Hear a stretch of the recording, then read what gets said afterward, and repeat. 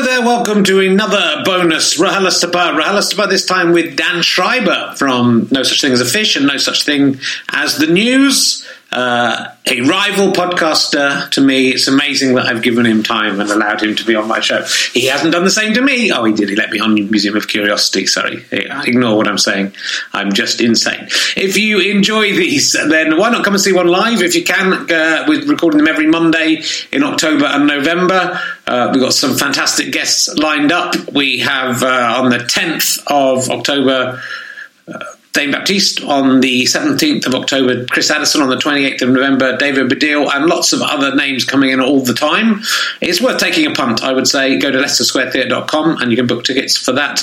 I'm also on tour with my show, The Best. If you go to richherring.com, you can see all the dates for that. And that would be lovely if you would come along, because that's how I make a living. Hope you enjoy these extra podcasts, and we'll be back with Series 10 next week with Armando Iannucci, the first one, which isn't too bad, is it? All right, see you in a bit. Ladies and gentlemen, this isn't the Leicester Square Theatre. Please welcome a man who has just appeared on Pointless Celebrities for the third time. It's Richard Herring!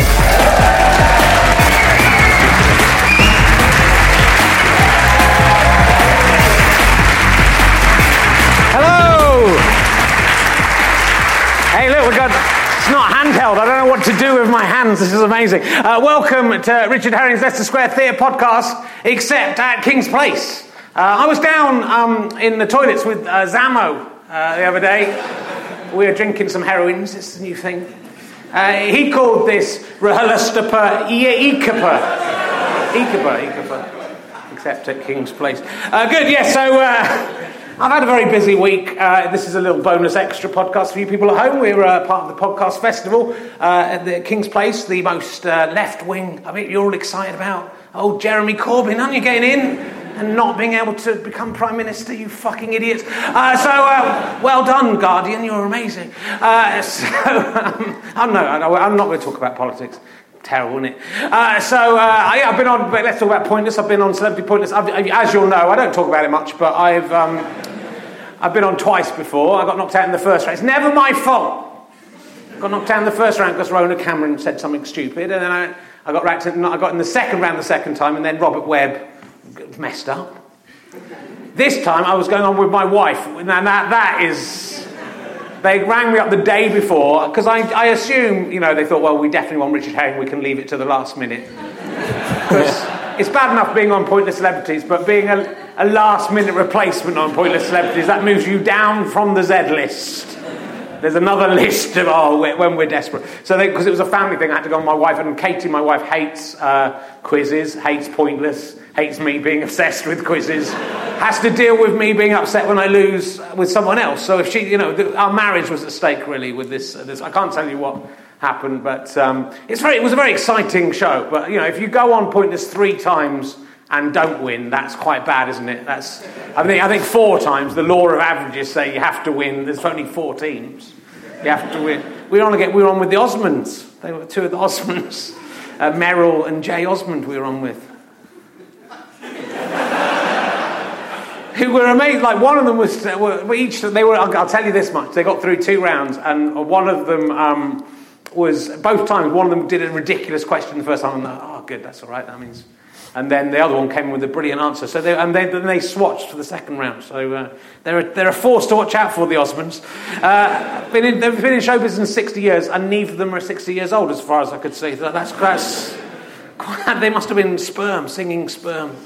Dan the clapperboard man is in the front row if you're interested. Never quite worked out whether he'd given me the clapperboard or not. That's for fans of the show. And more quiz-based news, of course, is that CJ from Eggheads, CJ Demoy, which I've thought was his real name, because why would you make that up? But it's Demoy, it means it's Dutch for handsome, which is...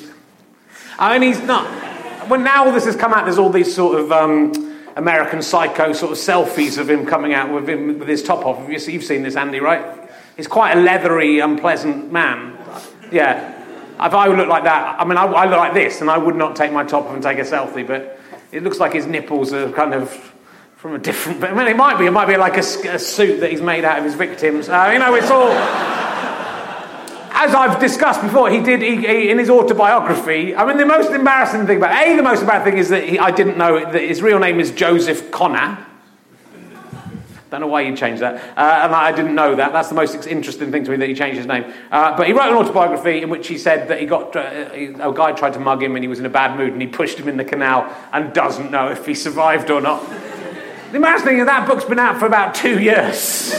And it's taken the police this long to kind of question him about this imaginary murder that he has... I think he's after, he likes attention. I saw him at the service station once just kind of swanning around trying to get everyone's attention. So I think he's just thought, if I say I've killed someone... But if it's an imaginary murder, what happens? Do you have to go to an imaginary prison? If someone's killing imaginary people, where do you put them? Because nowhere is safe, is it? You can put him in prison, but he can still carry on murdering in his mind. But I hope he turns out to be a serial killer in reality. It would be awesome. It'd be awesome, and he'd get more pantomime work being the villain, wouldn't it? It would give a little bit of edge. So I don't think Richard Osman has ever murdered anyone, but who knows? I thought of something awful then I could have said, but I didn't say that because we're in The Guardian. It's a nice thing. Anyway, look, we're going to crack on. Just checking I've got all my stuff. Yes, my guest today is from the podcasting world, so you'll be excited here. All these people in this audience love podcasts. That's what they've come for. He is best known as the executive producer of A Kitten for Hitler. Which I'm very interested in talking to. Ladies and gentlemen, Dan Schreiber, ladies and gentlemen. It's Dan Schreiber. Here he comes. Come in. Welcome. Hey. Hey, come down and sit down. Thanks. A Kitten for Hitler. Yeah. Oh, man. That is... actually, I had a quick look at what it was. I haven't seen it, but that is quite an exciting project to be involved in as a kid. Yeah. This was years ago. I was working for an online comedy site called Comedy Box, and I was meeting a lot of comedians who wanted to make short videos that would go online, and I got a message one day from a writer who said, I work with Ken Russell, the director, and he's got this idea that he's been trying to make for 10 years, and everyone has said, no way. And I said, oh, cool, well, tell him to pitch it. And he came in and he said, I have this idea, A Kitten for Hitler. Yeah. And I thought, oh, no, okay. Because I was so excited. This guy's a legend. And this was the one project that he'd been dying to make for ages. And I thought, he's getting near the end. This might be the last thing. And I can't put myself through the idea of thinking that I said no to it as well. Yeah. So I said, all right, we'll give you some money to do it. And he made it. And I have to say, I kind of agreed to doing it so that I could... It was basically £10,000 only, but the £10,000 was so that I could just hang around Ken Russell. It was basically just an excuse to hang around him. Yeah, and, why not? Did you ever watch any of his movies? I have seen some of them, but I wasn't like a massive fan. So he did Women in Love and that sort of thing. He did Tommy. Yeah. I've seen that. He did The Devils. Yeah, I haven't seen which was that. banned for ages. Yeah, I haven't seen that either. No. It was such an awkward project. The whole thing was just... We had to, at Warner Music as well, which is in Kensington, audition Hitlers, and because they all thought, we're doing this for the great Ken Russell, we're going to come dressed up. So no one kind of casually arrived just going and reading for the part of Hitler. Like, you knew they were reading for the part of Hitler. Swastikas everywhere in Kensington that day. And so we just sat in a room and everyone did... They attempted to do German accent, which surprisingly no one managed to do. You'd think that's the one that's like first base. That's go for that accent. Well, they go, and I've got the moustache. That's it. That's enough. Yes, exactly. and Ken was like, "That's fantastic. You nailed the accent." I was like, "No, that was basically like an Italian accent. That has nothing to do with it." And then, so the story of A Kitten for Hitler was the idea of a young Jewish boy who decides that he wants to give Hitler a little kitten, because then it might change his mind about his evil ways. Mm-hmm. And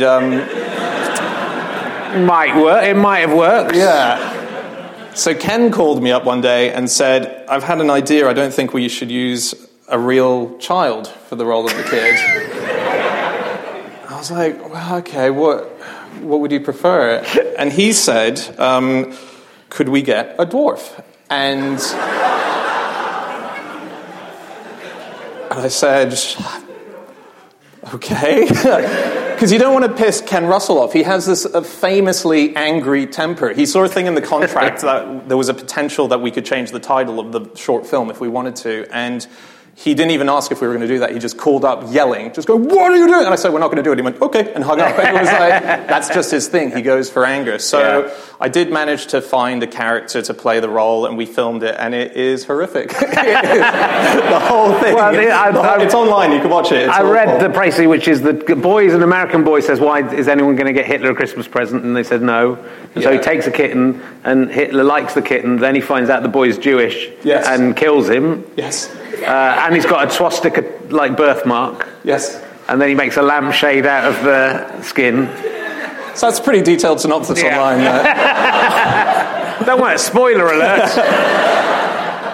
So it's, quite controversial. Yeah. Mark Commode really liked it. Do you think that kitten thing could work? Could we send kittens to Syria?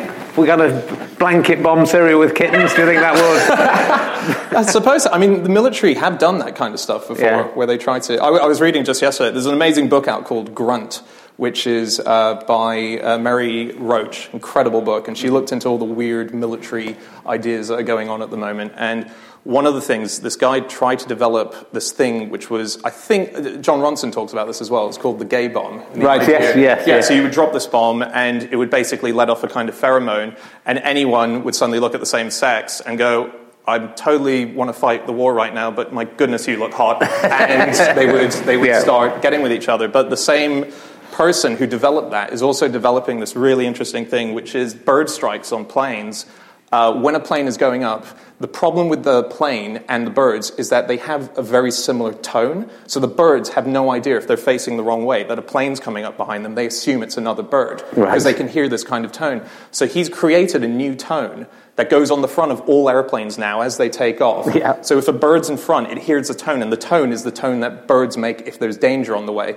So they all go, "Whoops," and then they can see the plane coming, and they move out of the way. Yeah. How cool is that? You just would have no idea that that's on the front now of planes. It's kind of... It's quite cool, but then there's a lot of nervous birds around, always going... There's a lot of stuff. They can never relax because planes are everywhere. Yeah, that's true. Yeah. I feel sorry for the... I think we'll get a lot of interesting facts out of you, won't we? I was just going to go spend the whole interview going, "What is your favourite fact about monkeys?" And then see what you could do. Okay, go. Not just monkeys, all different questions it'll be. Yeah. Okay, specifically chimpanzees, I read a thing about the other day, which is that they make flip-flops. They make sandals, because they often climb very spiky trees, and so it really hurts their feet. So they've worked out how to make a sort of sandal for their feet that they make them and wear them. Obviously, there's no other reason to just make them. It's no sandal shop out in the jungle, but so that's my most recent favorite fact about that. Good, that's good. Well, I'll keep testing you. Let's see. Have you ever murdered someone by accident and never told anyone about it that you'd like to admit to now? No.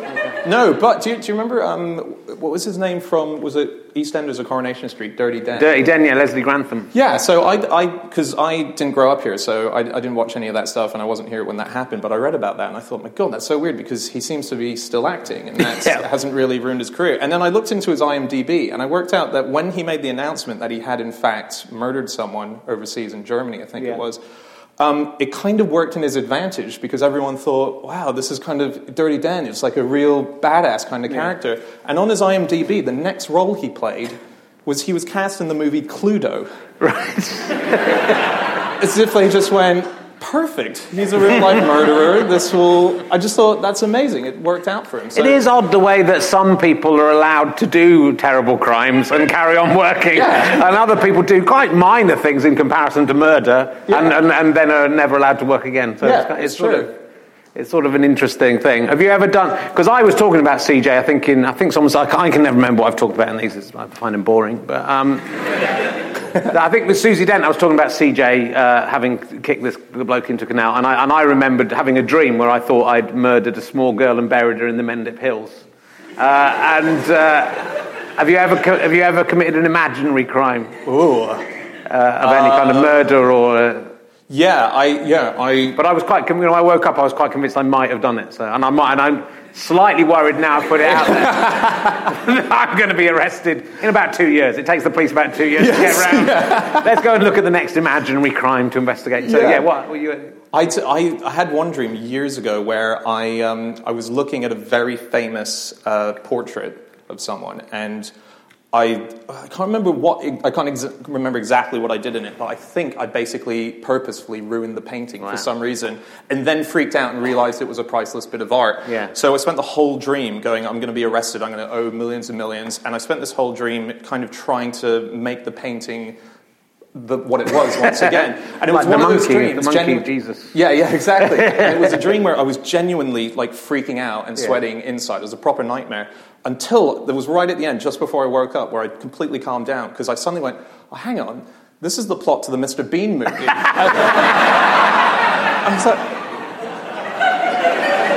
as soon as I thought that, for some reason, it kicked me out of the dream. And instead of panickingly waking up, I was just like, oh, okay, cool, that's actually a really good movie. I should watch that again. It is weird when dreams kind of intersperse with reality. You're not quite sure. I had a dream the other day that me and my wife had a second child, and someone came and asked me what the second child was called. We got one, and I couldn't remember because I don't have a second child. And so I had to kind of tread water and wait. So my wife came in and thinking, God, that's quite embarrassing that I can't remember the name of my own child. But it took me about 2 days to realise that hadn't happened. So that's when you have a baby, that's how your life becomes. Yeah. You're pretty tired all the time and everything becomes horrific. Just last night, so all of yesterday, my fiancée has been really pissed off with me, and she didn't say why. And then last night she said, you kept me up all last night. You woke me up because I got home late, and she said, you didn't stop talking to me when you got into bed, you kept me up, and then you went to sleep, and then I was awake. And I remember specifically getting home, falling asleep straight away and not waking her up, because I was like, if I talk to her, she will wake up. So what happened was she woke up a tiny bit, saw me get into bed, fell back asleep, had a dream about me talking to her, and then woke up and spent the whole night awake. And blamed you for it. Yeah, and then we worked out it was her dream. So that's you committing an imaginary crime in someone else's imagination. Exactly. Yeah. I mean, CJ's in trouble if that starts becoming a thing. I've had some terrible dreams about things he's done and imagined. What did you say his real name was? His real name is Joseph Connor. So like C-O-N-A-G-H. So is he dyslexic then? I think when he chose his name, he thought, I am handsome, and I'm in Holland killing people by pushing them into... What's interesting about that is we'll get back to that in a second. The reason the police are talking to him, I think, is because the year that CJ was in... They always have lots of bodies in the canals. Right. But that year, there were 12 more bodies in the canals than usual. So I think the reason that this is what I read in the Daily Mirror. So the reason they've actually arrested him is because I think they think he's pushed a few more people. Oh, no. Yeah. So he's obviously reversed his initials and then said, I'm the handsome CJ. Oh my God. Do you think he was going to admit to more in that first book, but then the publisher said, well, we can probably get a sequel out of this, so let's save some revelations for the second. I mean, do you think it was worth... I mean, I don't know how well his autobiography sold. That was pushed massively. And so my fiancée works in publishing, and she was saying there was just no way any editor would allow that to go through. So it's quite confusing how something like that was allowed to be said in a book. Yeah. Really odd, yeah. He must have insisted on it. That's inside gossip there from the publishing. So we'll talk a little bit about you for people who may not know, but I'm sure they do. You were started out as... Well, you were born in Hong Kong. Let's go all the way back. Yeah. And I kind of figured you were American, but that's... I went to an international school in Hong Kong. So I went to it was predominantly mostly Chinese kids, or they were half Chinese, half American, white, Caucasian parents from America or Australia, and so my dad was from Australia, Mum was from England, but they met in Hong Kong, both hairdressers. Okay. Set up a salon in Hong Kong, and we grew up there. So I grew up there till I was 12. And all the teachers had American accents and so on. Okay. Yeah, and we got taught Mandarin, which was quite difficult to learn because they speak Cantonese in Hong Kong. So it's really odd decision-making. But, so hence the accent. Yeah. And then I moved to Sydney when I was 13 and did high school there. Okay. So it's a kind of mixture of Aussie and American. Yeah. Did they like you when you came to high school in Australia, the strange Mandarin-speaking American... I thought I was going to have to lose the accent because I thought they were just going to kick my ass. Yeah. Because I had the impression that Americans weren't liked in Australia, which is completely wrong, but I went in with that idea, and I kept saying dude and cowabunga, so I was like, all right, I'm dead. And then they kind of latched onto it. And so everyone in my family got the opposite. They completely changed their accent. My sister, my brother, they've now got sort of Aussie accents. Right. And I just hung on to mine. So I'm like this lone American in my family while everyone's else like, g'day, mate, how's it going? And I'm like, hey, dude, what's up? I'm Dan. It worked, yeah. They like it in Australia.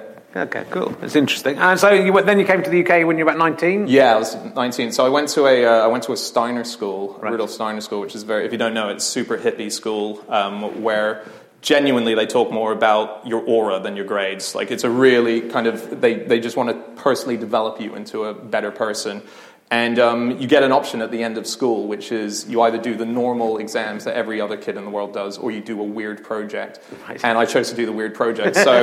So I didn't have qualifications from high school, which meant I couldn't go to university. So I moved over here just hoping to get into comedy. And so at 19 I came here. Really? So you came to the UK to get into comedy? Yeah. And then you did get into comedy? Yeah, like almost literally as well. You know in the movies when you see someone in Hollywood get off with their two suitcases? I arrived, the first person I met was John Lloyd, who's the producer of QI. In the airport? Yeah, he had a sign. You look funny, come in. Yeah, no, like literally within a few weeks of arriving. And then I needed to find a house, and I moved in, and there was one flatmate I hadn't met, and that flatmate's dad was a guy called...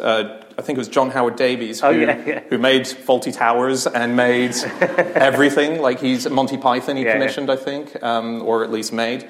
Yeah, so I was like, well, that was easy. Yeah, literally. No. But I think I was thinking about this the other day because I think if people ask you how to get into the business and that sort of thing, and a lot of people email and you say, "How do I become a comedian?" And you kind of go, "Well, you're not going to become a comedian because." You become a comedian by just trying to be a comedian. You know what I mean? If you want to be one, you go out and try and do it. And I'm sure when I first started, I was sort of similar. And then you think, oh, well, I'll go to this meeting and see what happens. If you're interested in doing something, you'll find it. And if you're young as well, I think people will think, oh, that guy's keen and interested, so we'll give him a job and we don't have to pay him very much. Yeah, exactly. And, how did you get into it? Well, I started writing for Weekending, but basically, I remember writing to the BBC and saying, oh, it's impossible to get started. And then Harry Thompson wrote back, producer, and said, no, it's not come to the Weekending. By the way, how's your brother? Because he played cricket with my brother, weirdly. Right. That's so cool. Harry Thompson, so he made Have I Got News For You? Yeah, and Ali G as well, I think he might have done that. I mean, he was definitely Buzzcocks and all those sort of things. Yeah. He was, and wrote brilliant novels. He unfortunately died at about 45 years old of cancer, but he was an amazing guy. And so, so I got into Weekending and just started writing there. And that's how you do it, and you meet lots of people. You meet people you're similar to, and, and then you find your way through with that. But I mean, obviously working with John Lloyd. Yes. So what year was that? What 2003. Someone's phone's gone off. Going to have them murdered. It'll probably be John Lloyd. 2003. 2003, yeah. So QI I'd met him just before the first series of QI went out, but they had already filmed it. Okay. And they decided that they thought this is going to be successful, this is going to work. So they were based in Oxford, and rather than... They had the option of releasing a QI book companion, and John instead decided to release a building. He built, not built physically, but there was a building in Oxford which became the QI Club, which were our offices, and there were restaurants in it, a private members bar, and a bookshop. And so we all worked in there. I ran the bookshop for a while, and in between writing research for the series. Yeah. So they were doing a lot of stuff, so they needed young people who didn't know anything. Yeah. And I fit the bill. Yeah. So you're a QI elf. Can you... And there's a Twitter account of the QI elves. Yeah, Wikipedia. Yeah. And can you ask them to stop tweeting the fact about herrings communicate by farting? That's a great fact. I know, but every time that you tweet that, I get 500 people going, "Is this true?" Yeah. And I go, "Yeah, it is true." Pretty much it is true, but it gets quite annoying, so stop tweeting that. I'll ask you an emergency question before I forget. I'll see if that's going to be a new emergency question. We've already asked it. Have you ever killed someone but never spoken about it? Again, it's like the Bigfoot one. It's going to be a lot of no, but when it pays off, that's going to be... If Stephen Fry comes on again, oh yeah, I did, I murdered... Just on Bigfoot. Yeah. Okay. Have you seen a Bigfoot? I haven't, no, Okay. but I know the world-leading expert, which is Brian Blessed. He's yes. Brian Blessed, as well as being an amazing actor, claims to be the world-leading Bigfoot and Yeti expert. Yeah. And he said to me, the thing about Bigfoot in Canada is they used to leave salt on the side of the roads, but the government don't do it anymore because Bigfoot keeps eating it all, and it's costing the country too much. Yeah. So if you live in Canada or go there, notice there is no salt anymore because, it's Bigfoot prevention. Yeah. Yeah. You're writing something. You're writing a book called Brian Blessed for Beginners. Is Yes. that true? Is that coming out or is that out? No, no one was interested. Oh, really? I must get Brian Blessed on this. I know his daughter. He'd be amazing on this show. I mean, I met him once, and I think I might have said this before, but I met him at a party, and he was telling me how he was on a mission he was going to Mars. He wasn't saying it's a TV show. He was saying, I'm going to Mars. Yeah. The first time I ever met him, that's the first thing he told me. So when I first met him, so I make a radio show called Museum of Curiosity, and it was series 1, and Brian was a guest on it. And so he was waiting in reception, and I went in to get him, and he had this huge blue and purple face. Like, it was just completely bruised here. And he looked really out of it as well. And I was like, oh, hi, Brian, I'm Dan. You okay? And he went, don't be alarmed, old boy. Got kicked in the face by a horse. That morning. He got kicked in the face that morning. Yeah. And he thought, better go to my Radio 4 show and pay. So I brought him in Broadcasting House. There's this kind of green room downstairs. He was the first guest there. So I thought, amazing, I've got time alone with Brian Blessed. And he was telling me all these amazing stories. And probably my favorite fact, which I tell everyone, is that because he's climbed Everest 3 times, never made it to the top, and been very, very close. And he said to me, and I hope this is not liable because I haven't seen it in print, but he said it to me, that he once survived. So basically an avalanche erupted on Everest and was heading towards him and his entire team. And it was certain doom. It was just on the way. And I was like, my God, how did you survive? And he said, I yelled it into another direction.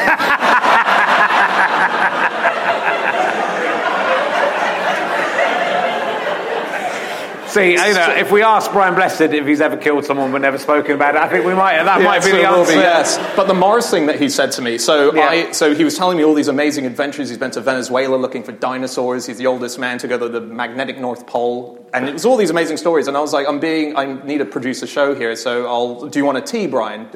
Would you like a tea? And he was like, yes, love a tea, love a tea. So I quickly ran out and made him a tea. And when I came back, I was met by a completely different character. Because he was so happy, he was really jolly, and suddenly he was pacing the room, furious. And if you ever get a chance to see us like an angry Brian Blessed, that's scarier than a Bigfoot, I reckon, if you met him. And so I was like, Brian, you okay? What's going on? And he said, just got off the phone to the Russians. They've cancelled my trip to Mars. And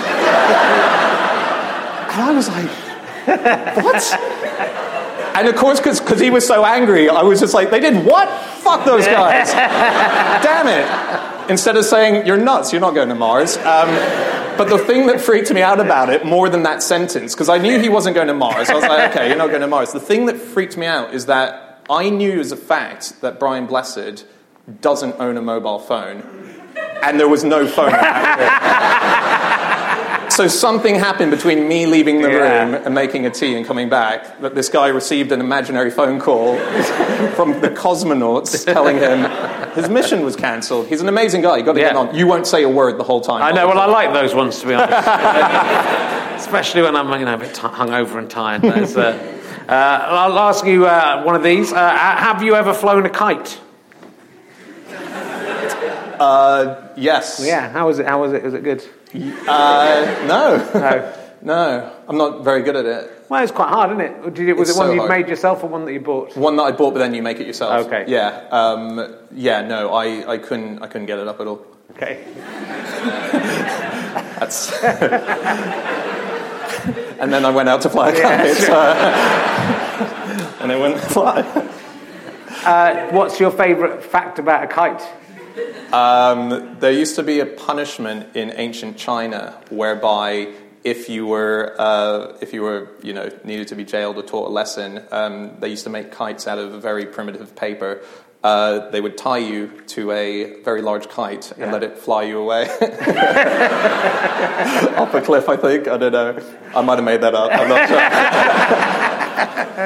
That's the good thing about being in your position. You can just say a load of shit. Yes. How many times did the QI facts wrong? Did you ever find out later that they were incorrect facts? Or? In my case, literally, we do a weekly podcast every week. Right. Majority of my stuff is pretty much wrong.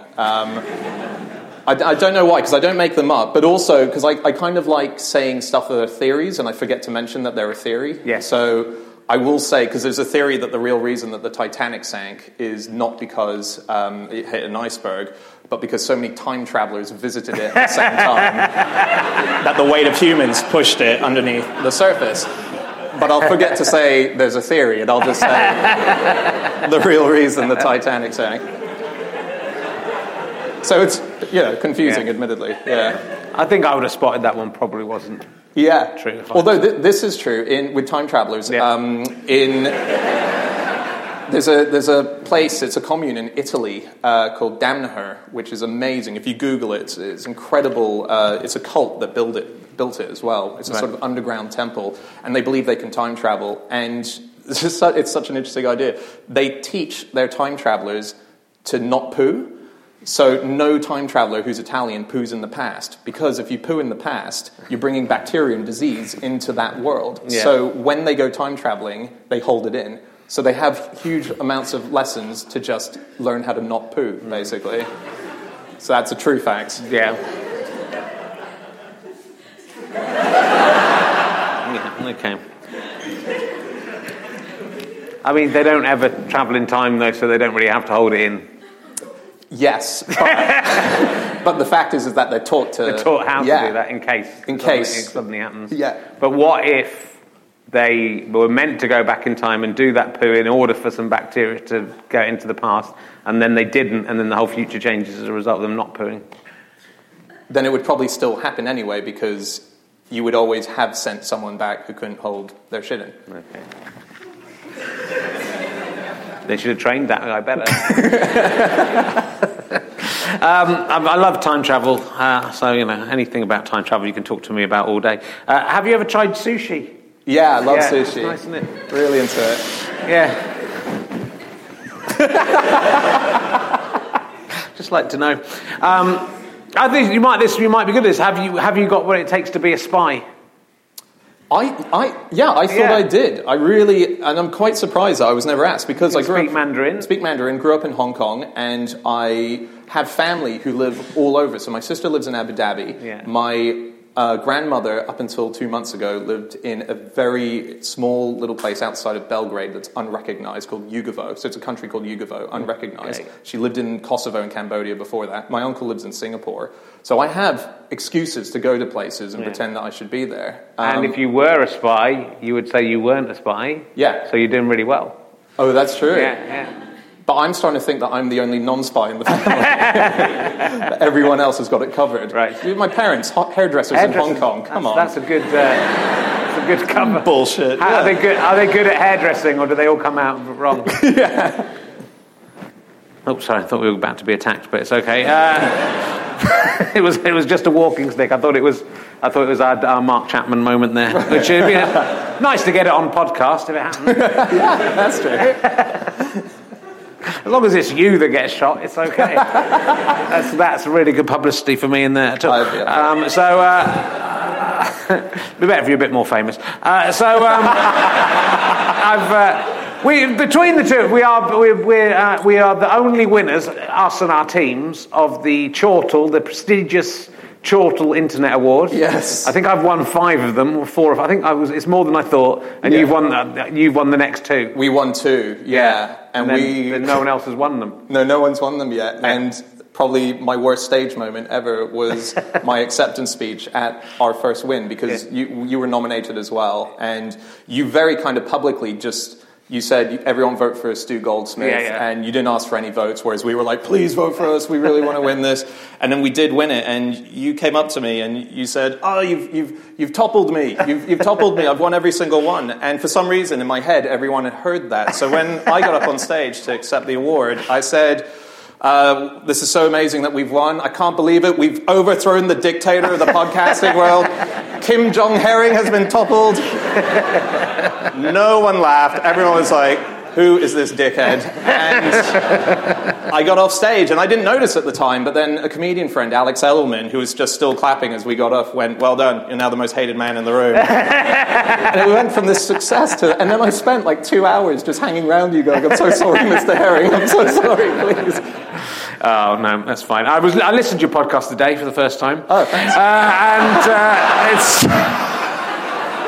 Well, half of one. And it was good. Thank you. It was good. I'm not as good as my stuff. No, nowhere near. But it's... And you've taken... So the idea that there's 4 of you... Yeah. Just kind of nerds. Yes, so the 4 of us are the QI elves, as it were. There's a lot more, but in the office, we often, when we're researching, we'll see a fact and we'll think, God, this would be great for the show, but it's not appropriate, or the shows are so far away, and the conversation gets lost. So we just thought, let's sit around, put a microphone on the table, and start recording it. And we just each bring a fact to the table and just start chatting. And that was 2 years ago, and it's kind of grown into a number of things now. Yeah, well, a TV show. Well, what I loved about it, looking at it, was James, who's the nerdiest one, I would say. Yes. I mean, none of you should be on TV. No. In the modern world, it's like going back to the 1970s, where they allowed...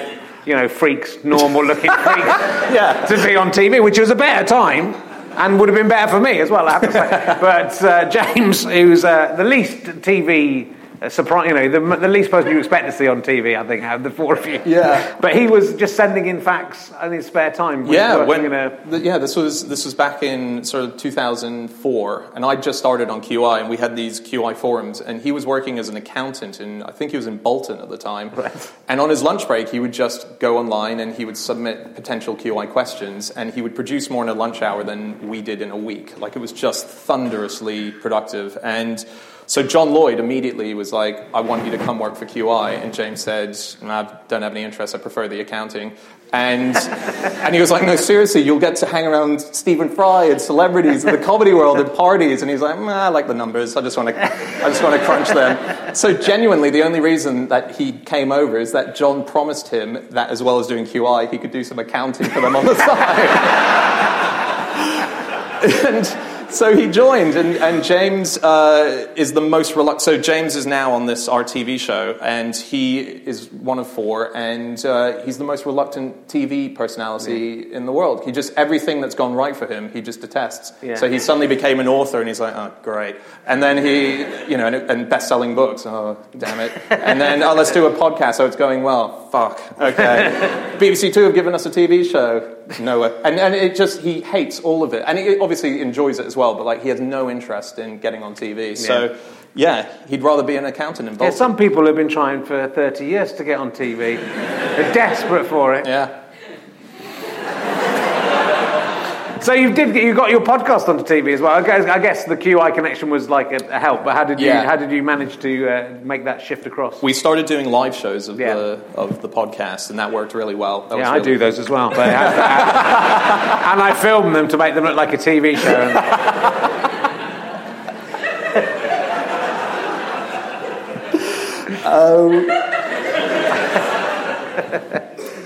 Yeah, I don't know.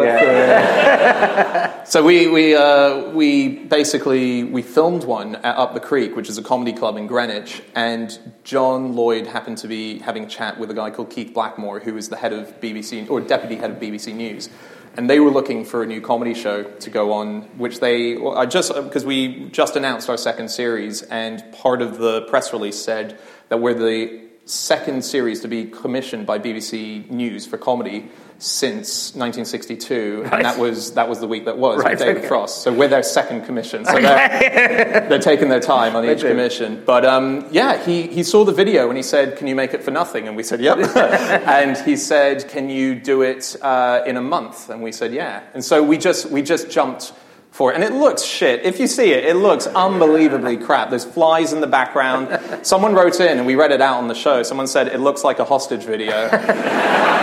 And it does. It just looks terrible. But it looks worse than this looks. That's so we're just sitting here, we haven't set up a TV show, and this looks better. This looks like this is a dream. I would love this. This would be amazing. Yeah. But I love that. I think that's good. But that's, TV shows, there's no reason why, TV shows can't be some people talking, which I think people veer away from a little bit, or try to dress it up in, I think, like, so for example, your show and the Charlie Brooker and David Mitchell and Jimmy Carr and Lauren Laverne one that I keep getting the name of wrong.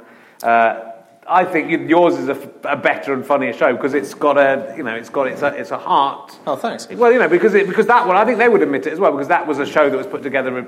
Let's get 4 people together and they're all doing things that they're not hugely comfortable with. Yeah. But yours is it looks like 4 friends, but also you're having a laugh and you don't script it. You all come in with your own fact. It's completely unscripted. That was actually the best thing about it, because when we make the podcast, we each bring a headline fact and then we all go away and research it, but we don't tell each other what we found. So when we come back to the table, to the microphones, it's all fresh conversation. Yeah. And we'll have notes where we'll make sure that we get the dates and so on right, because we get a lot of letters when we get them wrong, our kind of nerdy audience. But so when we pitched the show, that was the immediate thing of sort of, okay, why these 4? Let's get famous celebrities. Let's get a glossy studio. Yeah. Let's have it scripted. Let's make sure we have comedy writers giving them lines. And John Lloyd said none of that is going to happen. In fact, no one is going to see any of their facts or anything. So John, he's the producer on the show, but because we've made the podcast, he's let us go and do it on our own. And I wanted to give him the credit at the end of bouncer, because that's genuinely what he did. Yes. He was the bouncer to the show. He just stood there and said, no one's coming in, no one's seeing anything. So we make it, we immediately leave the studio, we get a cab to the edit suite, we stay up till 7 in the morning editing it, and then it goes out that night. Right. Yeah, it's a mad thing, but it's cool. TV doesn't get made like that anymore. Well, that's it, and I think like a lot of successful TV, like Monty Python, they would just said, well, here's the money, go off and make it, and then it came in. And I think like getting a team of people who want to work with each other and letting them get on with it, it might not always work, but it's going to work more, I think, than let's get that person and this writer and that. Because the problem with a lot of the TV panel shows is they've got the same writers. I mean, even when they've got different people on them, it's the same team of people behind the scenes giving the joke. So there's a very similar style of joke in all of those shows. So it's just interesting to see something a bit different. But why do you think that in this kind, like if you go to America, there's like dozens of like daily or weekly satirical topical shows that all seem to work and all seem to, in their own different way. We've never been able, since that was the week that was possibly, we haven't done that in this country really, have we? I suppose not 9 o'clock news, but that topical show of just, which your show is, but why do you think we haven't got more of that in this country? I don't know. I always got the impression that it was because Britain really loves their comedians to be completely behind everything they're saying out on the screen. So when you watch Monty Python, you love knowing that they wrote it just as that team. And Mitchell and Webb, even though there were writers, there was the impression that it was just Mitchell and Webb who were kind of putting it together. And whereas in America, they do the opposite. And I know that's kind of going against what I was saying about how we make our show, but I think scripted comedy is slightly different because a room full of people can come up with a better joke if you've got a great premise and a great tone and a great show that's created. And I don't know. Why is there no Letterman? John Oliver has just won the Emmy for the best one of those shows. Yeah. And he's from Britain. Yeah. And was, basically when he was on the circuit, was struggling, would occasionally get a little bits on TV, but no one was really interested in him, went to America, has his own show. I think he does mainly write. I think he has people fact-checking stuff. Wow. But I think he writes nearly all of it. So it's sort of crazy that we haven't got that. Yeah. Because that's, again, it's not an expensive show. It's more expensive than your show to make. Yes. But it's not expensive. And I thought your desk, you're sort of sitting behind a desk that just looks like it's a table with a sheet over it. It is a table with a sheet over it, yeah. And we have a tiny lip that our line producer, on the day of filming it, went into our garden and found some planks of wood, and we nailed it to the table, and there's literally no budget. It's made for nothing. It's Do they pay you for being on it? But like nothing. Again, it's sort of like £500 kind of thing. Yeah. And you've got to get a cab to Greenwich. Yeah, exactly. Yeah. So they came back and they said, great news, because the idea was if we get a second series, we'll get more. So they said, we've got you more. You've got 8 episodes this series. Yeah. Like, fantastic. How much more money? Nothing. I think even we have like 5 episodes worth of money to make 8, as opposed to 5 for 5 like the first series. But I sort of think it's about the BBC, right? I mean, all this stuff about the how much people are earning, which is kind of crazy that that's coming out because it's about something else, and it's crazy that you can go, oh, they're earning this much money. This is a reason to take more money from the BBC and destroy them and the Great British Bake Off and everything. But it's actually as a comedian, I think it's in your interest. If you're touring as well, it's just go and do it for nothing. Go and work. Say, I love the BBC. If the BBC are listening, I will come and do a show for you. I think all the other people get paid, but I would happily do a stand-up show or a sketch show on the telly without getting paid for it, which I'm doing on my own anyway. So I'd happily do it on the BBC because the amount with Stuart Lee, who was on the BBC but is now not on the BBC because they've got rid of the Bake Off. They can probably afford to have him back again. So, but his is not an expensive show. But he wouldn't get paid much for writing and being in that show. But then he tours he tours the material for 2 years and to 1,000 people a night. So you would make your money that way, and also go, hey, I love the BBC because I do love the BBC, and I think it's kind of crazy that people are getting paid £150,000 in a way. But if that's your job and that's your only job, it's fair enough that you get paid what you're worth. Yeah. But for a comedian, it would just be an amazing opportunity, wouldn't it? Totally. So I think for you, you're still doing your live shows. Yeah, exactly. It must have an impact. It does, and also like the chance to make a BBC show, which again, when, as I say, I moved over to England because of comedy. The big thing was BBC. All the shows, all the great comedies were made by BBC. So the idea that you could come over here and get the chance in this climate as well, where like it seems that comedy is being knocked out of TV quite a bit. And anytime there is a comedy show, comedians are being replaced by reality stars and so on because they are funny, but there should be, I think, a chance for a lot of comedians to be on shows as well. How cool to get a chance to make a show all by yourself, a group of 4 people, edit it the way you want it, not show anyone what you're doing, and have it go out. That's so cool. When they said you have no more money, we weren't like, what? We were like, fine. How cool to just do this. Yeah. No, I think that's true. And I think in the long run, I think it's better for everyone anyway. But money isn't important, is it? No. Well, and so I saw a mention of this, which I couldn't find much more about it. But you did a pilot with Buzz Aldrin. Is this true? Yeah, that was ages ago. So I had. So you've been on Museum of Curiosity. I have, once. Rich. So if you don't know the show, it's a show that I produce, and John Lloyd is the host of it, and it's on Radio 4. And the idea is that we have a panel who aren't just comedians; they are academics, deep sea divers, nuns, whatever. We'll get them on, and at the end of the show, we ask each of them to donate an item to our Museum of Curiosity, which is an impossible imaginary museum. So you could put in anything you want. You put in Rasputin's penis. I wanted to put in. Yes. I don't know if I got that. I think you did. It might be Yeah, I think you got Rasputin's penis in. And you were on. We had a really good episode actually. You were on with Chris Clement, who was an Australian lizard expert. That's right. Yes, he was. Who just loved lizards like nothing else. He would talk about them in a cheeky way. If you showed him a picture and you go, "Oh, there's my old mate, the lizard," just really excited. And it was very cool because you had to leave afterwards, but we went to a metal bar on Denmark Street, with this Aussie lizard expert just rocking out to death metal. It was amazing. And that show, Museum of Curiosity, morphed out of a previous idea that I'd had, which was about explorers, because I was obsessed with explorers, and we managed to make this small pilot, and Buzz Aldrin came on as a guest, and that is weird meeting someone like Buzz Aldrin, because you feel like he's from the past. He's not. He shouldn't be in front of you. And we had him on Museum as well. And this, I know you don't really edit, but this might be liable, so you might have to edit this. But when he came on Museum of Curiosity, he had arrived from Belgium, I think, so he should have been very tired. We did the show, and he just kept going, and we were up in a bar at about 11:50, and Buzz, who was in his late 80s, at like 12 a.m., pulled.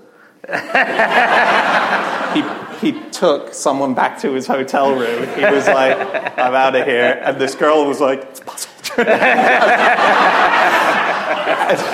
We just couldn't believe. We had this chat. We were like, that's more impressive than the moon landing. This guy. I think the two things may be connected. Once you've been on the moon. Yes. Yeah.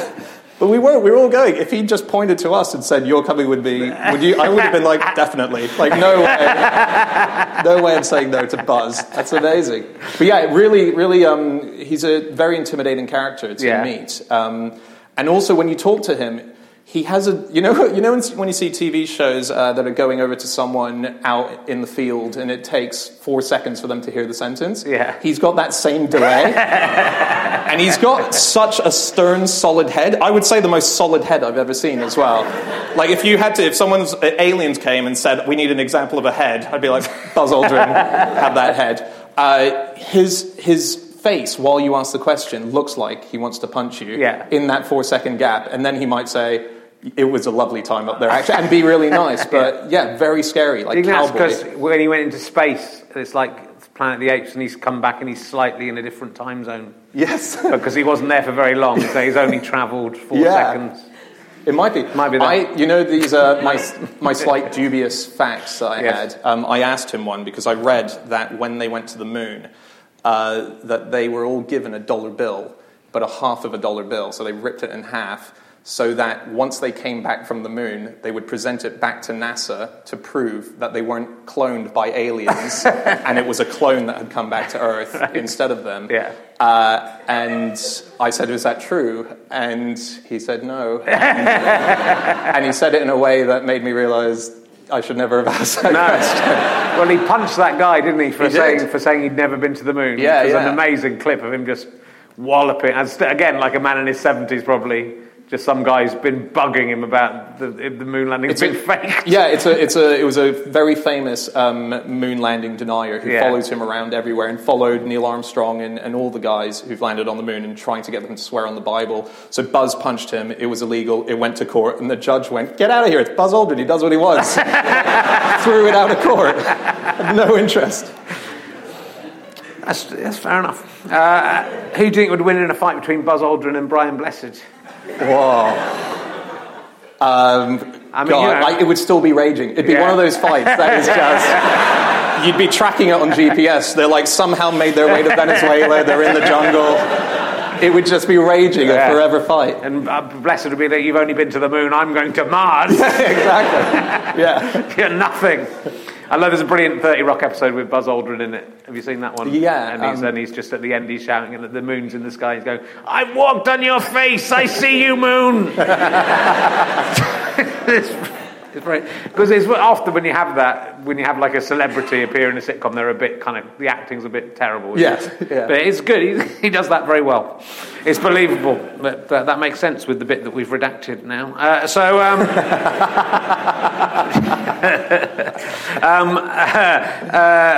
Are you ever confused with Dan Schreiber, the poker player? There was a period where on Wikipedia that was the case, but no, I don't know much about him. Yeah. I don't know, because occasionally in the early days when you're doing stand-up, you want to see if anyone has mentioned, before Twitter and Facebook, you'd be like, did anyone mention my gig? And I'd go on, and there always just seemed to be a new Dan Schreiber who had died. Like, just always a new report. And I always thought my friends Googling, what's Dan up to in England? How's the comedy career? That's the first thing. Tragic death of Dan Schreiber in airplane crash. So I know about other Dan Schreibers, but not the poker. There are a few, because there's 4 or 5 on... It's not that common a name, is it? Schreiber, or maybe it is? I don't think... I think in Austria it is, yeah. Oh, is it? Okay. Yeah. What does it mean, Schreiber? Writer. Huh? Yeah. You are a writer, though, aren't you? That's why that's interesting. And No Such Thing as a Fish comes from Stephen Jay Gould. Is one of my favourite authors. Yeah. Someone who tragically died incredibly young. Yeah, he did. What did he die of? It was another kind of rare cancer. I think he actually lived for a lot longer than he should. He had a rare cancer, and he was meant to die in his 30s, I think, but he died in his 50s, maybe. Okay, right.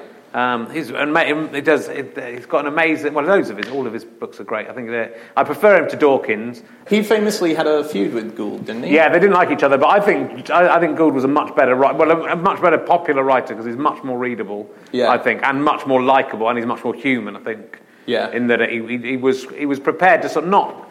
In a way that Dawkins is very anti-religion, obviously, Gould was able to kind of come up with scenarios which allowed both people to have their time, whilst not getting, maybe God did invent this. It wasn't that kind of thing, but it was just more of, it's lovely writing. He wrote a brilliant one about why men have nipples. And just like a short thing about that that's worth having a look at and explains that question. Okay. Do you know? Yeah, well, it's basically because we're all built to the same template as human beings. So the nipples develop in the womb. It's the clitoris and the penis are the same. Oh, okay. Are the same organ. Yeah. They just develop differently in the womb. So up to 13 weeks, you're not actually male or female. Right. And then hormones act on you at 13. I can't believe I'm telling one of the QIL. Why, you must have done this one. And so the nipples need to be there because women are going to need them to suckle their young. And similarly, the clitoris is just a vestigial penis. It's of no use at all.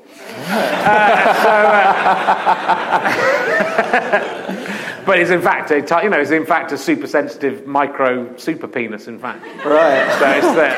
So I wrote my book Talking Cock all about that. So so women have cocks as well, but they're kind of better than men's cocks, really. So less efficient. Yeah, I had that book. Do you know when I first moved to England, I was living in Oxford, and I went into Borders bookshop. Oh yeah.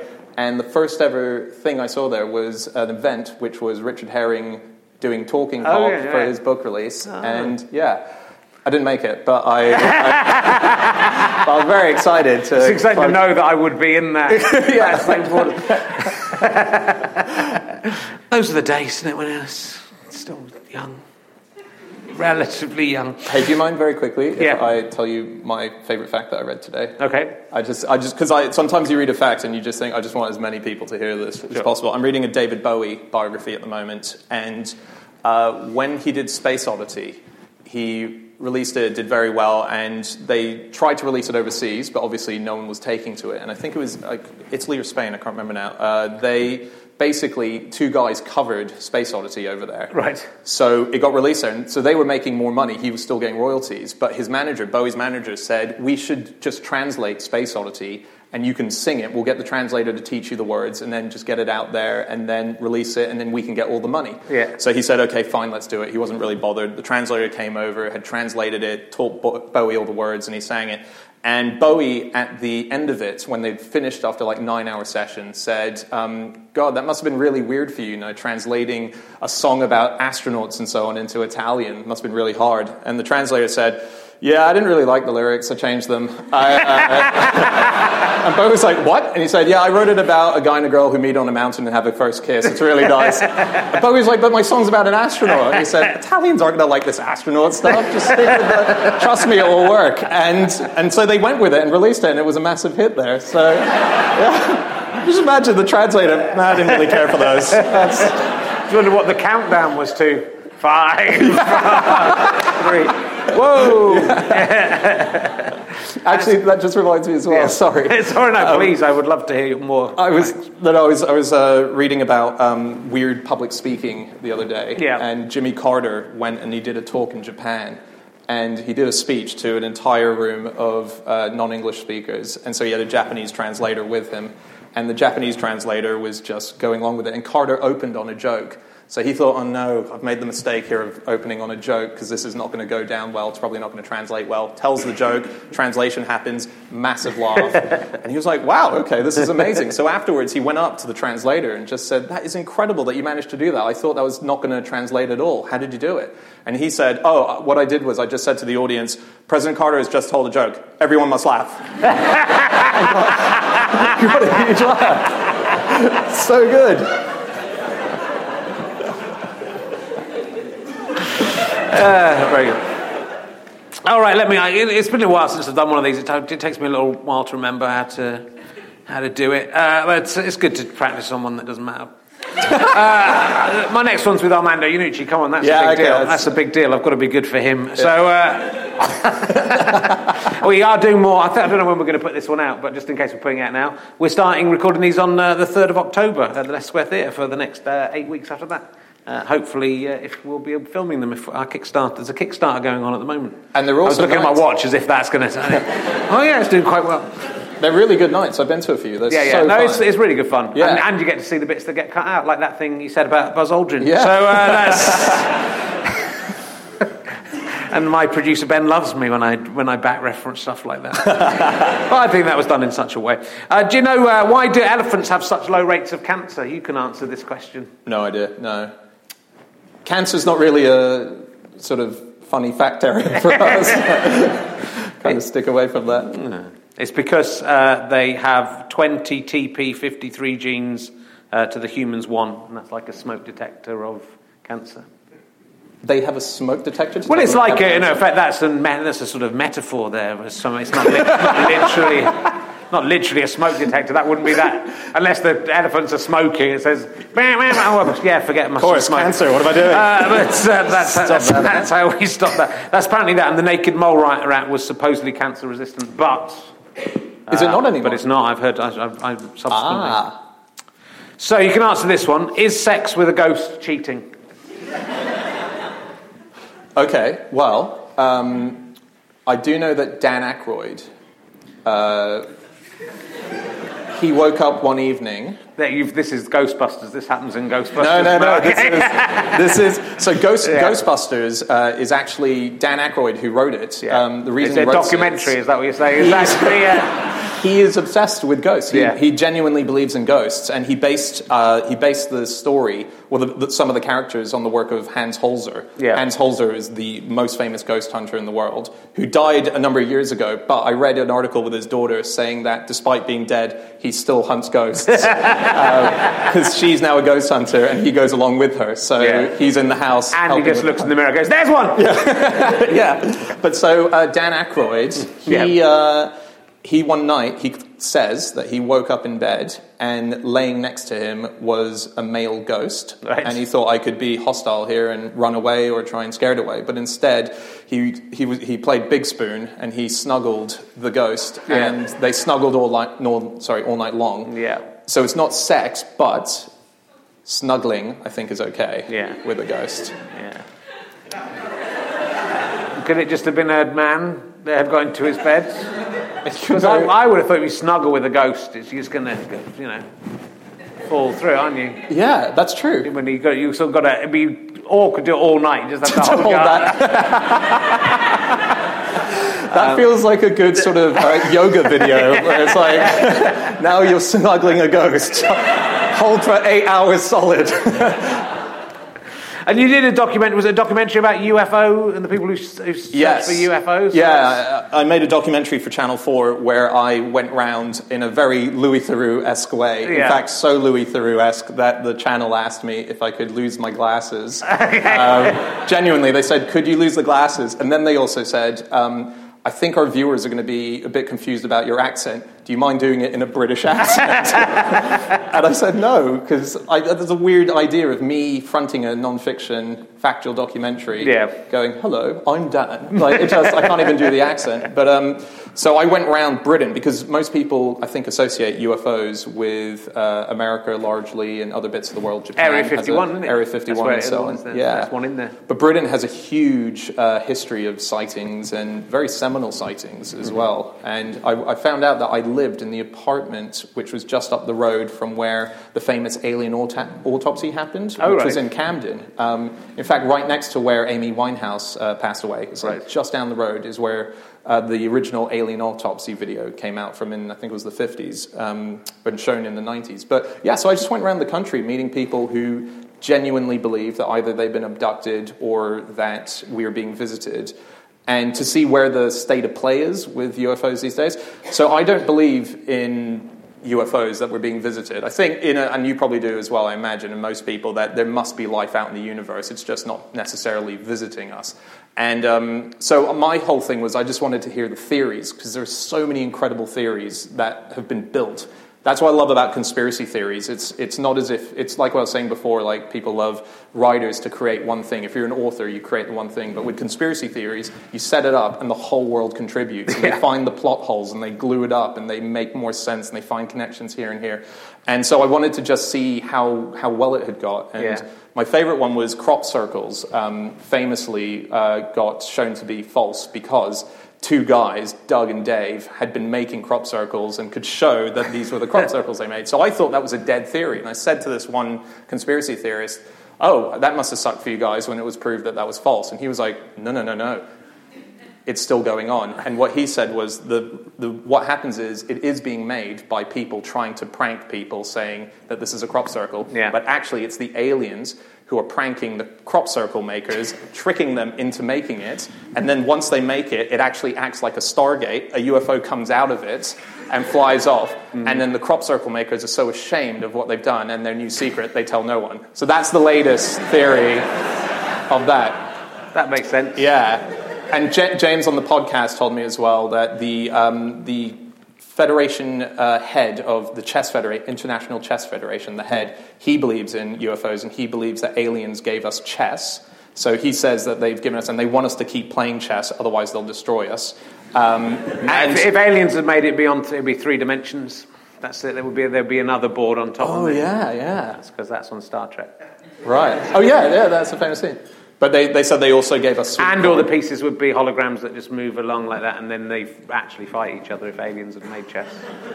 So they're just crap aliens, basically. But they said they gave us sweet corn as well. So those are 2 things. Chess and sweet corn. That's nice. Which I really like, yeah. Because you probably know, if you don't like chess, you probably like sweet corn. Yeah. And everyone likes sweet corn. Everyone loves sweet corn. Yeah. Do you believe in aliens? I don't. I used to love this stuff. I used to love. That's why I like Rasputin and Nostradamus and all that sort of thing. I love that kind of supernatural stuff and ghosts and having sex with puppets. But that's very supernatural. I'd love to think it was true, but I also don't see why. It'd be terrifying if aliens visited us. I think I can't really think aliens would go, let's go and live amongst them and pretend to be them and dress up as and hide our lizard features and become queens and presidents. Yes. I can't see that happening, and I can't really see why you would want to live amongst us. I think you could observe us from afar. Yeah. And I think it must be incredibly dangerous for the reasons you're talking about going back in time. If you're going back in time and taking a poo, if you've come from across the universe and come to a new planet, you're going to kill people or be killed by each other's germs. Yeah, totally. Yeah. It's not something I think that UFOs. There's no reason they couldn't be true, but also the vast. I think those sort of vast distances of space make it unlikely. Make it way unlikely. Yeah. But we do pick up. So there's always that exciting thing where they say they've picked up a signal from space. And there's a few of those going on at the moment where they're saying, "What was that little blip?" Yeah. And there was a really, I really like this from ages ago. Last year, they just found out what one of these noises were that they were looking for, and it had been going on since I think the mid-90s. They were in Australia, Parkes Observatory, were picking up a microwave signal. And they were just like, we can't spot it, we don't know what it is, it keeps happening occasionally. And so they kept trying to find it, and it was last year that they finally found out what it was. And it was a signal coming from the kitchen, literally the microwave in the kitchen. And that's why it's such a confusing thing for a lot of people, because all these noises are coming from space, but they're also terrestrial as well, so you don't know where they are, but they keep getting us excited by saying, finally we found it, life. So did you find any of the ones you saw in the documentary, would they make you think, maybe that one is true? Or no, it's more just about collecting. It's just for that moment when you're having a chat with someone and they say, well, of course, Jesus was an alien. And you say, what? And then you look into that theory, or they say that... my favorite one was I was talking to a genetically modified super soldier, and the idea of genetically modified super soldiers is that they've been implanted by the government to be the super soldiers who defend Earth from aliens coming in. And he was saying to me that every symbol that you see out on the streets is influencing you, hypnotizing you in some way. So the McDonald's M is actually making you be a sort of a sheep to the higher lizards who are running the planet, and the Nike symbol and so on. It reprograms you every time you see it. And so I was like, well, McDonald's, we know the history of McDonald's. Like, obviously, it was started by Ray Kroc, and then it was built in this thing. And he was like, yep, he was a lizard too. And I'm like, Ray Kroc was a lizard? And he was like, Ray Crocodile? Yeah. That was my favorite moment on the documentary. Because they've travelled across space, but what's your name? Oh, shit. I'm a crocodile. Oh. Damn, that almost gave it away. There's also one of the biggest, most famous sightings of a UFO that we've ever had, where civilians have said that definitely was a UFO. Rarely gets talked about because it happened in Brazil in a town called Vagina. And I think most people are too embarrassed in serious conversation to say, what about the vagina incident. That's what aliens would do, though, isn't it? They would know. That was a stag do. I was driving, but you know, you can see why. I was driving home from Cheltenham last night, and I was very tired. I had about 3 hours sleep, and I've been very tired on the way there and very tired on the way back. And I was like just convinced as I was driving along. I thought a plane or something had exploded in my peripheral vision. I saw this big flash of light and then this streak, and then I was driving along, and I was kept on looking around to see the explosion or whatever, and then there was nothing there at all. So you feel like you've seen something, but you know, tiredness, or that might have been a light. You know, I might just have passed a street lamp or something. But it was completely dark around, and it felt like it was right up in the sky. Right. But all these things, you know, like we're slaves to our own perception, aren't we? And so, like you say, all the things we're talking about, dreaming something and then thinking, was that true? That's where a lot of ghost stories actually come from, isn't it? It's in that moment between waking up or falling asleep where something seems real and real enough to feel real.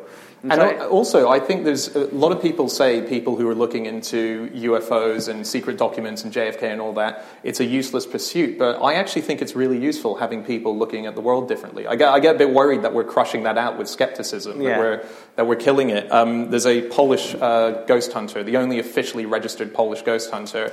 A few years ago, he said that due to the rise in skepticism, ghosts are saying that they are now going to stop haunting us. They basically hinted to him that if we were going to have that attitude, we're not going to bother you anymore. Petulant ghosts. Yeah, exactly. You're not going to be scared by us. We're not going to come. Well, why are we even trying? Why don't you try and be a bit more scary and turn up a bit more often? No, we're going to go away. Yeah, completely. But so that's that. I do think it's a shame, because there are so many things that if you start with a crazy idea, or what is said to be a crazy idea, sometimes it leads to a different truth. And I was reading about the guy who discovered the polar shift. I think his name was Charles Hapgood. I think that's right. So the idea of the shifting poles, that was down to him. Now, the reason he was looking for that is because he wasn't actually trying to find anything that had proper legitimacy, but he was obsessed with the idea of Atlantis. He'd read that it disappeared in a day and a night, and he thought, how can something disappear in a day and a night? And he started looking into it, and then that led to actual science. And so I kind of think these mad ideas do sometimes lead you where you weren't trying to get to. So I get worried about skepticism knocking all that stuff out. Yeah. You know the tinfoil hats that conspiracy theorists wear? So there was a study at MIT not too long ago where they looked into it to see if it was the case that they could actually block out governments from taking any information. And obviously you can't take information from the brain, at least I don't know if you can. But what the MIT people worked out is that, if anything, the tinfoil hat actually amplified the signal. So if anyone in a crowd was going to get their mind read, it's that guy trying to stop it. So just tiny things like that. They get beaten down all the time, the conspiracy people. But well, I do like, there's a guy who always sits in Pret and Manger in Leicester Square, where we go before the Leicester Square podcast, and he's got a pyramid that he wears. Have you seen that guy? I've seen that guy, and I wrote about him and not taking the piss, but I wrote about him in a Metro column about what people would be glad to believe, what they want to believe, and I saw him commenting on it somewhere. Right. So he was saying, I don't quite think, I'd looked him up and said what I thought he was trying to say, but he said, no, that isn't quite what I'm saying. Yeah. But that's his belief. And it's no more crazy than walking around with a cross or or whatever that you would. And he goes to Pret, and that's the bit you never see in documentaries. Exactly. He's always in Pret. I mean, I'm always in Pret as well. So he probably goes, that guy's always in Pret. Yes, exactly. But that in all the documentaries, and they are great documentaries. The Louis Theroux and the John Ronsons, and I was hoping that the one that I did, we could kind of work in this side that I really wanted, but the channel kind of forced it into just being a straight doc. Right. I wanted to show that, these people do go to the pub and they do watch football matches and they do have a normal life. It's just that at some point in a conversation, they might say, the moon was made, it's artificial. And that's the difference. They're normal people just with one slightly different idea. And then in a documentary, they're made to look crazy, but they're not. Often slightly pseudo-racist, though, aren't they? They do not like Jewish people. I have not met a single conspiracy theorist who likes a Jewish person, particularly 9/11 believers. It was very scary. I walked into a conspiracy meeting, and as I walked in, I realized, oh no, they're gonna pick me up on my Jewishness. So I thought, okay, it's going to be okay because I'm not actually Jewish. So but I knew, because it was hard to defend, because so people listening at home can't see, but all my friends, even my Jewish friends, assume I'm Jewish before even asking me. And my name is Daniel Schreiber. I mean, it's properly a thing. And I used to go, in fact, my friends used to invite me to Yom Kippur under the assumption that I was Jewish, and I'd be outed during the dinner when they'd say, where does your family go to temple? I'd say, no, I'm not actually Jewish. And so, but it was never awkward, because they'd be like, oh, great, have you thought of being one? You're perfect for a living. But I did walk into a few meetings where that was the opening question, are you Jewish? Yeah. And I'd be like, God, what do you say to that? It's a terrifying question. Yeah.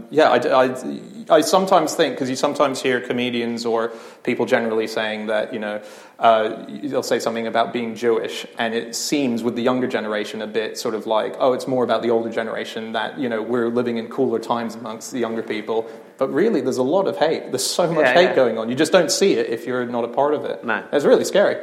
Well, yeah, I mean, things are shifting in all sorts of ways, aren't they? This year, with lots of, I mean, what's going on in America is, again, that's not about aliens, but those people are equally as deluded about what they're believing in. Yeah. You see all these interviews with these people, and the clever arch satirists taking the piss out of them, but they're basically all strongly, they believe, because I think this, it's true. Basically. Yes. Yeah. And and with a heavy tint of racism or sexism or whatever makes them feel better about themselves. Yeah. So yeah. And it's hard to talk someone out of a belief. It's so hard to try and apply logic, because you're trying to apply your belief logic to it. So the fact that you can't see their side, that's where it kind of... Well, but that's it. But everything's polarising, isn't it? Even in proper politics, people are all just going, well, this is what I think and I'm right, and we're not going to compromise on this, and this is the way it's going to be. It's sort of slightly terrifying. I love conspiracy theories, though, but they are obviously going to destroy the world. So do you believe in ghosts, then? No. Oh, okay. I don't really believe in anything. I love it all. I think it's fascinating. I think the same as you. I think it's fascinating, and I'd love it if it was true. I'd love it if ghosts are real. I'd love it if Jeremy Corbyn could become Prime Minister. But they're all fantasies made up by lunatics who can't see. So it's... it would be lovely if the world... But the world is actually... We're all trying to make the world a bit more of a comfortable place to be, because it's actually, the truth is so terrifying that if you genuinely thought about it, I don't think you'd be able to live your life properly. So we all sugarcoat the world in some way, and the existence in some way, to make it seem more palatable to us. And we make our own truths. And, there's no morality, really, is there? Morality's a construct, and all civilization's a construct. We all go along with it. Money's a construct. We all go along with that. And it would only take someone to go, no, I don't believe that, I'm not going to accept this. And everyone go, I'm not going to accept it. It's not real. Yeah. So those things aren't real, but we accept them. And they make the world work better, and they mean that we don't go fuck all the time, because life would be too... Life's fucking terrifying. There is no, the probable truth is there's no reason for us being here. Any moment we could just collide with an asteroid or vote in a man who's going to set all the nuclear missiles off onto everyone. You just have to sort of believe in something, don't you? You have to be, it'll probably be all right. Yeah. Probably all right. That's what, after the European thing, because I was saying I was upset about it, people going, it'd probably be all right, though. You go, but it might not be all right. No, it probably will be. Right. Probably okay. I love the idea of you just lapsing from having a belief and just having that fuck moment. Just like I'll be passing a Pret and just carrying on the inside. I think when you wake up, sometimes you wake up and this used to happen when I was drinking a bit more, and when I was lonely, but you'd wake up in the middle of the night and just be like full of dread, that kind of night terror dread. Yeah. And just like, oh my God, and you couldn't quite put your finger on it, but you just felt everything was terrible and the world's an awful place. I think that's the one moment that you actually get reality, and the rest of the time we should be like that. All just because it's nuts, isn't it? I mean, your neighbours, fucking Harry. It's going to be fine, mate. It'll be all right. God will be all right, and then it won't be all right. The universe is, is such an unimaginable, when you try to even comprehend what the universe is, that's a mindfuck in itself. Yeah. So, we can't. And we're not made to, are we? No. We're little monkeys made to run around and scavenge food. Yeah. I tend to latch on just to the idea, like, wow, how is this here? Why are we here? Okay, cool. I got the chance to play the game. Let's. It's for no reason. Let's have a fun. No reason. Who knows? But SETI, who look for aliens, they probably know that they're not going to ever find aliens within their lifetime. Who knows if they're out there? Who knows if they've been sending signals within the time that we've been able to accept signals? Yeah. Who knows? But what they keep at SETI permanently on ice is a bowl of champagne for that moment when they get contact. They know that that's going to sit there permanently, but that's what I like. I like the bottle of champagne sort of ready to be popped.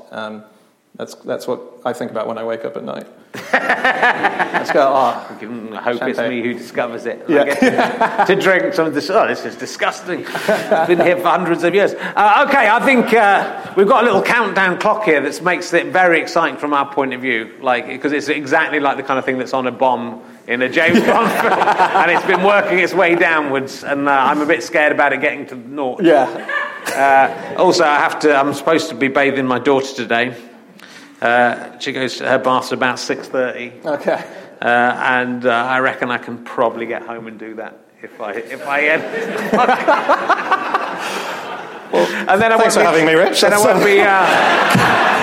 won't be in trouble with my wife, who came on Pointless with me. It's very nice of her to do that. She hates quizzes. She hates Pointless. She doesn't like me very much.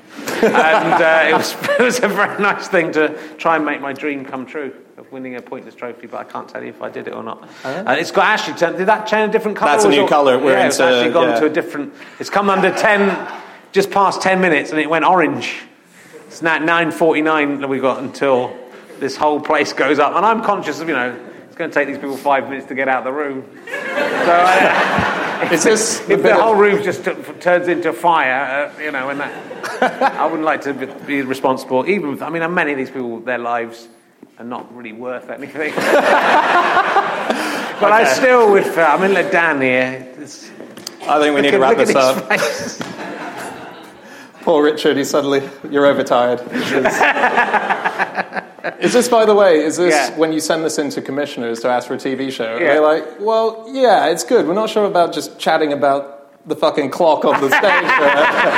It's a good format point. It's not Parkinson. But if it was on TV, that clock would be up there. Oh, yeah. And then we'd have the Jeopardy. There would be some guy with a plunger. Or would have seen the guy making. I can think in TV terms. I can make it television. It's been really lovely to talk to you. Yeah, and hopefully we'll get you on one of the proper ones as well at some point. This doesn't count, does it? The guy. I don't know why I showed up. Yeah. What is this? The hell is this? We said that backstage. The woman was really upset.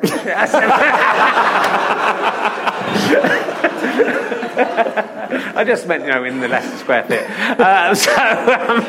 Thank you very much to the Podcast Festival for having us here. It's really good. And if you do podcasts, one bloke got a TV show out of it where they filmed it and put it on TV. It's the future. Thanks so much for coming in. Ladies and gentlemen, give a massive round of applause. Thanks very much. He's here. Thanks tomorrow. He's back tomorrow. You have been listening to Richard Herring's Leicester Square Theatre podcast, except at King's Place at the Podcast Festival, with me, Richard Herring, and my guest, Dan Schreiber. Thank you to Pest, who come in every week to play this music. It's very nice of them. Thank you also to everyone at King's Place. Thanks for having us at your podcast festival. Sorry we were rude to you during the podcast and before and after, but we got a free cup, so, that's not all bad, is it? It was produced by Ben Walker. It's a Fuzz production. They can have this one. Just on their own. The others of us aren't interested.